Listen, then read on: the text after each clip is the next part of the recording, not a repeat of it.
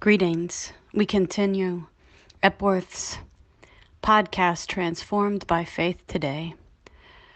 Today we finish the week-long focus on Jeremiah 29:10 through 14. This scripture corresponds with Epworth's focus on the fact that God has plans for us. Jeremiah 29:11 is the powerful verse that speaks of God having hope and future for each one of us. But as we get deeper into this text, the promises of God continue to be meaningful. In verse 12, we hear God say, "When you call upon me and come and pray to me, I will listen to you. You will seek me and find me when you seek me with all your heart. I will be found by you, declares the Lord." It makes me think of times in my life when I have lost something. Lost my keys, which happens on a regular basis, or lost some precious piece of jewelry like an earring that I have one and not the other. Worse yet are the times when I've lost the memory of something or lost a person that was deeply important in my life. The process of seeking or searching for that which is lost is a process that opens us to the possibility that it won't be found. And yet in this scripture, God says if we seek God with all our heart, God promises that God will reveal God's self. And maybe that's the deepest promise of all. Sometimes I'm convinced in our faith that we don't ask because we're afraid we won't like the answer or won't hear from God.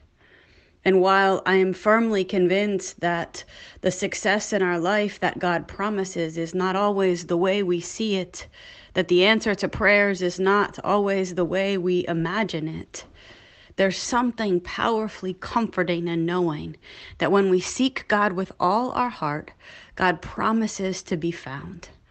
And so today, in this beautiful fall season, when the outdoor images contrast at times with the questions and anxiety and concerns in our hearts, I invite you to consider that God has promised to be found, and that when we don't hear or don't see or don't feel, we hold on to that promise and continue seeking, continue asking.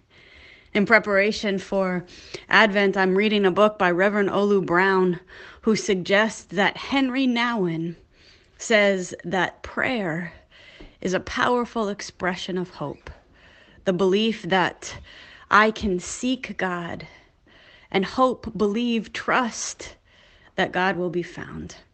Today, I invite you to muster up the courage you have and to believe that it is worth seeking God, even if you feel like you've lost your way, feel like you've lost communication with God, feel like you've lost the intimacy in your faith journey, feel like you've never even experienced what others have talked about. Seek God, and seek God believing that God can be found.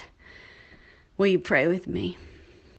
God, we really do, each one of us, want to experience the divine in our life. We want to know that we're not alone.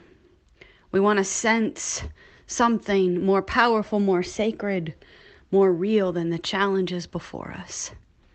And so I ask particularly and personally this day, God, that every heart that seeks you would feel in some way the assurance that you are wanting to be found. We thank you, God, that even as the God of the universe, your deepest and clearest desire is to be found in intimacy with us, and in that connection to bring others to you. God, reveal yourself and use us that we might be the answer to somebody else's prayer, that as they seek you, you would use us, that their prayer petition, that their need, that their loneliness would be met by whatever it is you lead us to do. Reveal yourself to us and use us to reveal yourself to others. We ask in Jesus' name. Amen.